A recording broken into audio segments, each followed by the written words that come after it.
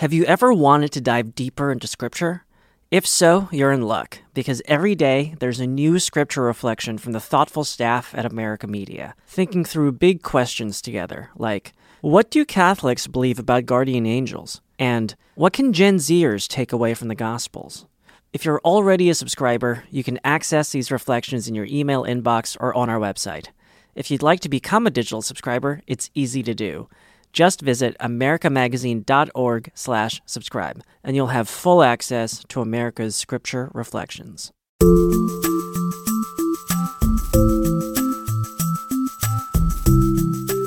Welcome to Inside the Vatican. I'm your host, Colleen Deli. The first Roman session of the Synod on Synodality is now more than halfway over. Yet there's very little we know about what concrete results will come out of this synod, or even what's happening inside. Whatever it is, we know that Pope Francis's goal for the Synod is to help the Church better fulfill its mission to evangelize. Inez San Martin joins me in Rome today to discuss both the Synod and World Mission Sunday, which is October 22nd.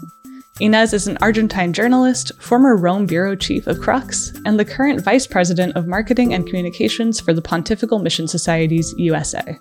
Welcome to Inside the Vatican, Inez. Thank you very much. Great to be here. Yeah, I'm glad that we could connect in Rome. This has been a really busy time for both of us, especially for you, because not only are you helping out with Synod communications, but you're also getting geared up for World Mission Sunday, which is a big appeal for the Pontifical Mission Societies. These are 4 missionary societies around the world. You run their communications in the US. Can you just tell me, what do the mission societies in the US do? Like, are they just working in the US or around the world? We are part of a really big network. We are one of 120 national offices. Even though we like to pretend we're the big, 800-pound gorilla of the entire network, on the one hand, that's true. The World Mission Sunday collection is the only second collection that every parish in the world is supposed to hold. Even more than Peter's Pence? Yes. Wow. The Code of Canon Law does not speak about Peter Pence, but it does speak about the importance of, the Church helping itself, and diocese is helping every diocese, but also building this idea that we can all do more for someone else. So it's not about how much, but about, can I give 5 cents? Can I give a penny? Mm-hmm. It all started because 10 women bullied by their friend, Le French lay woman, Pauline Jericat, said, hey, you're now praying for the missions daily and donating a penny a week. So what we do in the United States is, on the one hand, we're very focused on missionary animation, letting the children know that there are children out there who need their prayers, who need their support. There's over 1,000 places in the world where the Church is too young or too poor or actively persecuted, and as such, it cannot sustain itself. And then also we do work a lot. We're working a lot right now on fomenting missionary vocations. And that is not just vocations to the priesthood or vocations to be a nun. You can be a layperson and be a missionary for 6 months. Or I know a lot of people, I've had the blessing of meeting people who spend their honeymoon being missionaries in Africa, and they spent a month teaching children the gospel because they came together as spouses during, Bible school in their parish. Whoa. So, I didn't know people did that. Right? I mean, I'm like, okay, here I was thinking about some awesome beach place. But yeah, no, exactly. let's I feel a little guilty. Right? So when people in the US donate on World Mission Sunday, which is this Sunday, October 22nd, is that money going to fund these projects around the world rather than just in the US? So the World Mission Sunday collection is specifically destined to helping the Church in mission territories. It's worth pointing out, however, that the Diocese of Fairbanks in the United States was mission territory up until last year. Mm-hmm. Fairbanks, Alaska. Yeah, Fairbanks, Alaska. Now, a mission territory is, for those who don't know, is technically speaking a diocese or a region that does not answer to the Vatican's Congregation for Bishops and Clergy. Right, they're under the for the mission. Dicastery for Evangelization and the Propagation of the Faith. About half the dioceses in the world are mission territories, right? Yes. It's a way bigger number than most people think. When you think about it, it's most of Asia, most of Africa, if not all of it. Big parts of Oceania, some parts of Latin America, and even some former Soviet countries here in Europe, including, for instance, Ukraine. very much places that Pope Francis has his eye on, right? Which makes sense with his focus on evangelization. Yes, I'm pretty sure he goes to the dicastery and says, okay, what country have I not visited that is mission territory? Okay, Inez, we do have to address, though, maybe the biggest story of the year around the Pontifical Mission Societies, which is, this will be the first Mission Sunday since the news broke earlier this year that $17 million was transferred from the Pontifical Mission Societies in the U.S. to an impact investing fund. So this is a fund that provided low-interest loans to church-affiliated programs in Africa. And although the transfers seem to have been legal, the Pontifical Mission Societies U.S. did have to write off $10.2 million as a loss. And I know both the Vatican and TPMS have investigated about how this loss happened. But what can you tell us about the changes TPMS has made? Colleen, thank you very much for asking that question and for giving me the opportunity to address this issue. On the one hand, I want to make it as clear as I possibly can. That money did not come from donors, and that money did not come from the World Mission Sunday collection. It's a very long and convoluted story, but it comes from money that we had invested over 30 years ago in an investment fund. And the idea was that, okay, instead of having high interest rates, let's put the money at the service of the church. There were some problems with it. And again, as you said, it was all done legally. However, it was a complicated issue for us, and it was definitely one that has inspired and led to reform. The first thing we did was actually change the composition of our board of directors. We went from 3 either lay or retired priests to right now it's a 10-body board of directors, but we're aiming at making it 16. We have 2 cardinals, including Cardinal Dolan of New York as the head of our board, and Cardinal O'Malley, who sits in Pope Francis' group of, small group of advisors. Cardinal advisors, yeah. So Cardinal O'Malley from Boston, and then different archbishops and bishops from the United States. And we also have 3 very well-regarded, well-respected lay members. We're looking for between 4 to 5 more lay members because we need to guarantee oversight and accountability. Are the folks who have joined the board do they have financial knowledge that could prevent this kind of thing from happening? They do. We were looking for people from the finances background and legal background, and who is the canonist within our board? That's the person who's helping us right now review our statutes with the help of some of the best regarded canonists in the world.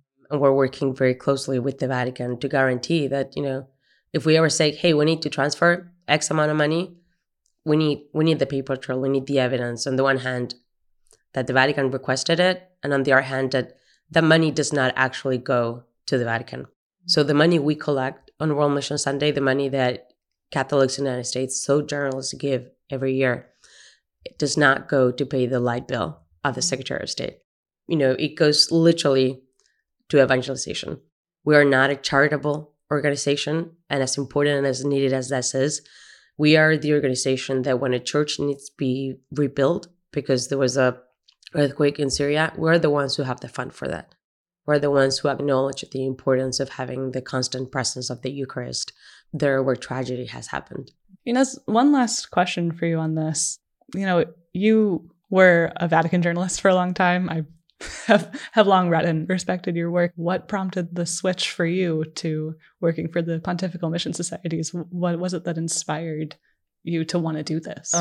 There were many things that inspired me to want to make the switch. One of them is, we were just discussing something that was clearly complicated in the history of the Pontifical Mission Societies in the United States. But I came in with my eyes wide open, which is probably the biggest nightmare for anyone who transitions from journalism to corporate communications or PR or whatever you want to present it.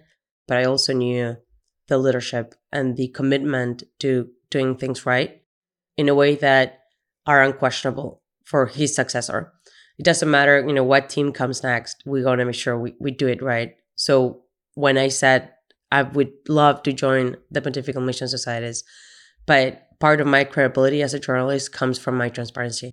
I have never lied about the fact that I love the Catholic Church, but I have also never lied when the Catholic Church has done something that is wrong.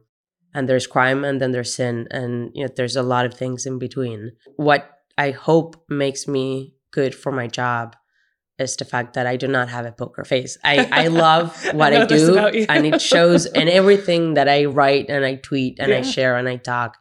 I truly do believe in what we're doing. I truly do believe that we want to get it right. We're going to make mistakes. Of course we will, and we'll stumble, and it's not going to be easy. It is a steep hill that we need to climb, but we also need to keep in mind that we don't do it. I don't do this for me. Mr. Kieran Harrington doesn't do it for himself. We're doing it because an estimated 40% of the total budget the Catholic Church has in mission territories, and as we have established, is half of the dioceses in the world, comes from what the United States generously provides on World Mission Sunday. Wow. But let me put it into perspective. So I was in India back in March. I had an incredible experience visiting different mission territories and different dioceses and different projects. And when there, I met an incredible woman, 50-year-old woman by the name of Ramaya. She had been married off to her maternal uncle when she was 13 and he was 40. Child marriage is still legal, culturally allowed in many places in India, including in the small tribe village where she was coming from. She's a Dalit woman, which means that the government gives them, some subsidies every year. It's the lowest caste. It's the lowest caste. The government gives them a $400 subsidy a year, which she lost when she converted to Christianity. Oh, wow. So she literally lives in a community that makes $400 a year because that's how much he can make. So the government would match whatever you make. So you make $400, okay, then you have $800 a year. This incredible woman had 3 daughters.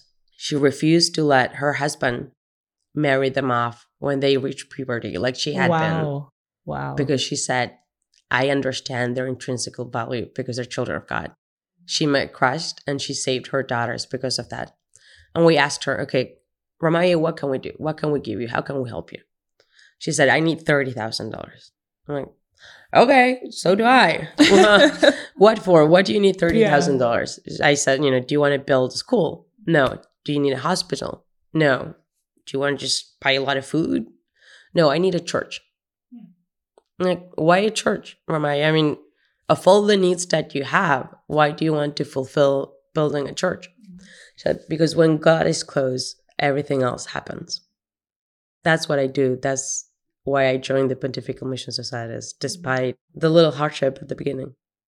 All right. So if our listeners want to support your work, they can make a donation this Sunday on World Mission Sunday in their second collection at their parish, or visit onefamilyinmission.org. Yes. And I really do hope there's a priest listening that he's going to preach about World Mission Sunday. And I really do hope that if there's a parishioner, he's going to ask that, or she's going to ask, can we pray the World Mission Rosary at our parish this week?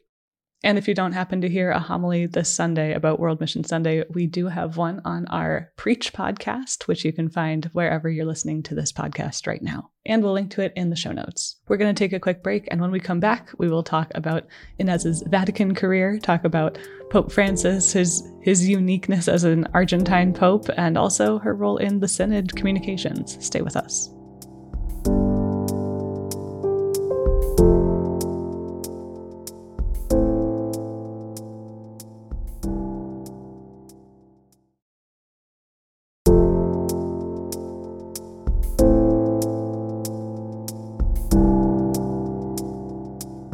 We're back with Inez San Martin here in Rome. Inez, to most of us, Pope Francis is, he's Pope Francis. He's the Bishop of Rome. He's the Pope, but he's also an Argentine. And so as a fellow Argentine, I feel like you get him on a level that at least I, as an American, can't. Is there something about Pope Francis that people who aren't from Argentina don't understand? Yeah. So at the very beginning of his pontificate, when I first became a Vaticanista back in 2014, a few months after he became the successor of Peter, there were a lot of Argentinian words that made me realize, okay, this is going to be a guy who's going to be hard to read for a lot of people. Like the word, for instance, lío, which he said in Brazil, talking to 50,000 Argentinian youth. I was one of them. I was helping organize World Youth Day. I had to put together that event basically overnight. I'm like, what is happening here? Can we get, Pope Benedict back? We knew what we were doing. Yeah, we knew what we were getting. A year in advance. So, the word lío, which is, to make havoc. Yeah. But it's a lot more nuanced than just, because havoc to me has a bit of a violent connotation, when in Argentina it does not. It's just literally shake your bishop. The idea was grab your bishop and shake some sense into him. Yeah, this is something that Pope Francis, he gets up and he tells all of these kids at World Youth Day. He's like, make a mess. Hagan Leo, is that how you say it? Hagan Leo. And I remember I was trying to translate that word. And the Spaniards who were helping me translate it, he's like, what does Leo mean? I can't put it into English when I don't know what it means in Spanish. And there's a lot of, I believe, instances in which Pope Francis has been misunderstood because of, beyond the lost in translation element of it all, he's extremely hard-headed, but that's a very Argentinian thing. And he's very informal. And again, that's, and he's going to hug you whether you want to hug or not, which, I did to him today. I just, hey, Holy Father, I want to give you a hug. Sure, come over. I mean, seriously, again? You two are similar in that way, yeah. Yeah, we are. And, we do not mean any disrespect when we sometimes just say what we mean and say what we think and not what is just necessarily politically correct. And sometimes, that's gotten him into trouble. Yeah. He loves to say what he wants to say. And he has a lot of friends within journalism. And when he needs something said that he thinks he himself didn't get right, he's going to make a phone call. I mean, historically, it was always known, back when he's still the Archbishop of Buenos Aires, when some journalists had high sources within the church have said this, okay, that's Cardinal Bergoglio. Cardinal Jorge Mario Bergoglio called his journalist friend and told him something, and now Pope Francis, it's probably doing the same. And then there's the fact that wherever he can, he grabs a mate, which is something that I know for anyone listening who's not from Argentina, it's very hard to understand and even disgusting. But so the mate, just Google Pope Francis and mate, but it's this drink. It's basically a mug or a cup with a straw in it, and then something like tea leaves. The actual word in Spanish is yerba. The actual translation in English got me into a lot of trouble when I was doing live television because it's weed. Oh, but no, the Pope is not. I'm not drinking weed. The Pope is not drinking weed. This used to be a pretty reliable way to get him to come over to you in an audience or whatever, because you could hold up a cup of mate and he would come over and take a drink, which also I'm sure terrified his security people. Oh God, yes. So the first time he did it was in Brazil, World Youth Day. He just stopped a car and someone gave him a mate and he's like, sure, I'll drink a mate. And someone was throwing a flag at him and then a ring. He actually gave you a bunch of mate yesterday. Yes, so that's the best part. There's an incredible Japanese missionary woman who spent 6 years in Argentina, speaks better Spanish than I do, and she's going everywhere drinking mate. And she told the Pope, I've run out of yerba, can you help me? And the Pope sent her some. So I met him yesterday. I gave him Mission Magazine. It's all about World Mission Sunday. And I told him, Holy Father, I'm in trouble. I'm running out of yerba. So he's like, don't worry, I got your car. And he sent me 3 bags of it. I'm like, okay, so now that's too much and I don't know what to do with it. Right. Yeah, you posted a picture of all of this yerba in the Synod Hall. Yes. Speaking of, we should transition to talking about the synods. You are kind of on the inside of this. What's your official role? So my official role is unofficially helping the communications team, but the synod's communications team. There was a lot of strategy put in place and acknowledging that there are many communication experts who would put their lives on pause to help the synod. Unfortunately, the one they had thought of from the United States who spoke English and other languages couldn't come, so they asked me. Right, there's been a lot of discussion in the press, even among us journalists here, about the, quote, media blackout at the synod. There's this concern for secrecy. You're a journalist, and so you understand how frustrating it can be for those of us on the outside. What can you tell us about the media strategy and the restrictions here?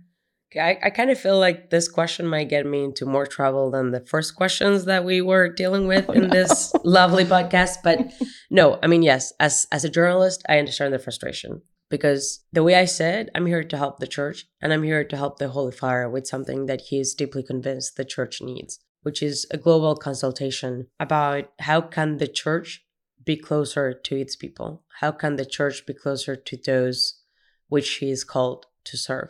This is not about one or another issue. This is not about the hot button issues that we all love to discuss. And I loved to get when I was a journalist because that meant I would get a lot of readership for whatever story I was doing. This truly is a deeper, hopefully extremely positive, will have the chance to change the life of the church, yet very boring process. But, to my colleagues, my journalist colleagues, because I call myself a recovering journalist. Once a journalist, you're never not thinking in headlines, leads, and in tweets and in Instagram posts if you do visual journalism, right? And access and sources, and keeping that access and keeping those sources. But also, you think about transparency and you think about truth. Now, being truthful about the transparency of the synod, it truly is not about hiding. It's not about impeding journalists from doing their work, but truly discerning what is the best way to communicate a process that is ongoing. This is not the conclusion of the synod. This is one of two assemblies on a process that began 2021 and which, knowing Pope Francis, might not even end next year. Yeah, that kind of brings me to another question.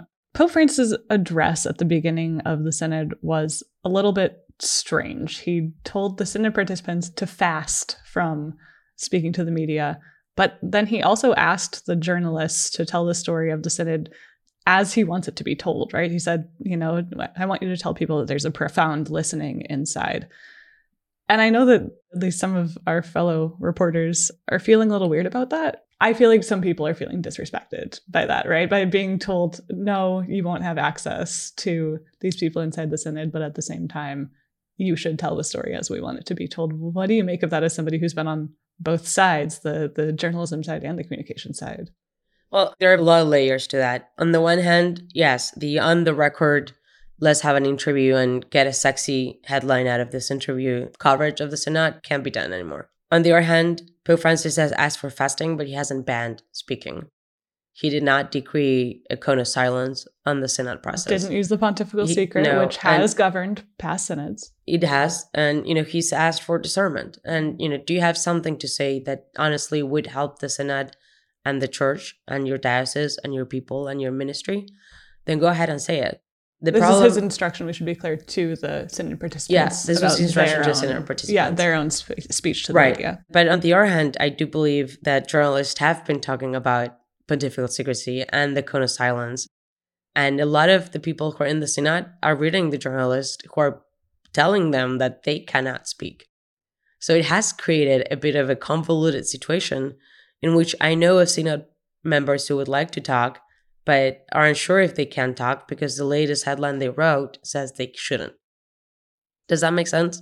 I mean, yeah, I'm making a face at you because I like you, I don't have a poker face. It sounds then like shifting the blame back onto the journalists. No, it's not. This happened because there was, I believe, a challenging communications from the very beginning of the entire synodal process. Yeah, I mean, the synod communications people themselves will tell you that this is a tough thing to communicate. This did not start in any way with journalists. And I understand their frustrations. And in any way that I could help without losing access to communion on Sundays, I have.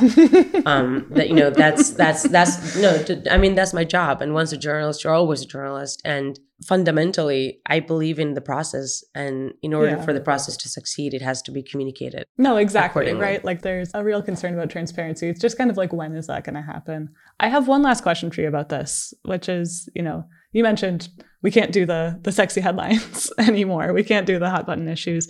Pope Francis said that as well in his opening address. He said he critiqued the media coverage around the previous synods and said they only focused on single issues. I take issue with that since I've covered the last few synods. We definitely did not just focus on those issues, although if there's a story, we have to write it.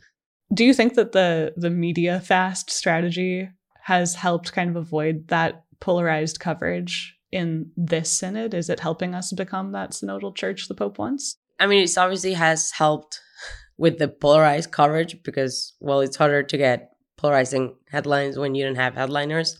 On the other hand, however, I think it's kind of darkened the process. It's put a cloud of doubt to a process that was meant to be and that, hopefully will be very open for the church. Pope Francis asked the faithful to get involved, and now the faithful don't know what's going on. Right. Yeah. And, the synod office, the communications team is doing an incredible work to try to actually balance both. This is not about just 3 topics. This is not about ordination of women, LGBT, whatever other headline we want to give. And as you said, there's a story, you got to cover it. Can we talk about everything else? Can we talk about the role of the laity and not just lay women? Can we talk about the fact that lay men are missing in action? What are the men in the parishes, and what are the men in the pews, and where are the men in the parish councils and the synod offices and the synod consultation processes? It's a good question. So again, I think on the one hand, it's helped with the hot button issues, but it has brought down the mood even among the journalists who were very happy to do an extremely positive coverage, an extremely thorough coverage of the synod. As we said, this is not the beginning nor the end of a process. This is just yet another stage in a long process of becoming a more synodal church, which is truly is a more welcoming, more open, more, I would say, a clearer church in which, we all understand what we believe in and why we believe in it. We truly are welcome to all. And that does mean everyone, not just those in the margins and not just those in one specific margin of society, but truly everyone. As Pope Francis has said many times, journalists are an asset for church communications. And you have a lot of incredible colleagues who are covering the synod and who are giving it their very best. We're working on it. Again, there are a lot of people who want to talk to the media, and there are a lot of people who are talking off the record, but we'll see what happens and just keep praying for it. Yeah, definitely. Prayer and I think that you're right, that there is a balance here that is really necessary. I would not be one to advocate for, oh my gosh, let's cover everything, because it would risk turning into a parliament, right? People love watching those videos of the British Parliament fighting. Yes, and I understand why we love watching them, but but that's not the point of a synod. At the end of the day, we're talking about souls. When the church does what it does, it's because it's thinking about saving souls. It's about bringing people closer to Christ, and sowing division and confusion does not help. So how does the synod, how does the Vatican, how does the church, and journalists do, how do we better communicate to make things clearer, even if they seem confusing? All right. Inés San Martin, thank you so much for joining us here on Inside the Vatican. If our listeners want to support the Pontifical Mission Societies, they can do that in this Sunday's collection or at onefamilyinmission.org. Inés, thanks so much for joining me. Thank you very much, Colleen. It was an honor and a pleasure. Inside the Vatican is a production of America Media. This episode was produced by our executive producer, Sebastian Gomes, and Ricardo da Silva. Kevin Christopher Robles is our audio engineer. To keep up with the latest news out of the Vatican, please follow us on X at INSDE Vatican Pod. That's inside without the second I, Vatican Pod. You can also follow me on X and Instagram at Colleen Deli. Please consider becoming a digital subscriber to America Media. Just click on the link in our show notes. It's easy to do, it's the best way to support our work here on Inside the Vatican, and for this month of the Synod, you can get your digital subscription for only $1. And if you have a little time to spare, please leave us a review on Apple Podcasts or your favorite podcast app. For America Media, I'm your host and producer, Colleen Deli. We'll see you next time. Have you ever wanted to dive deeper into Scripture?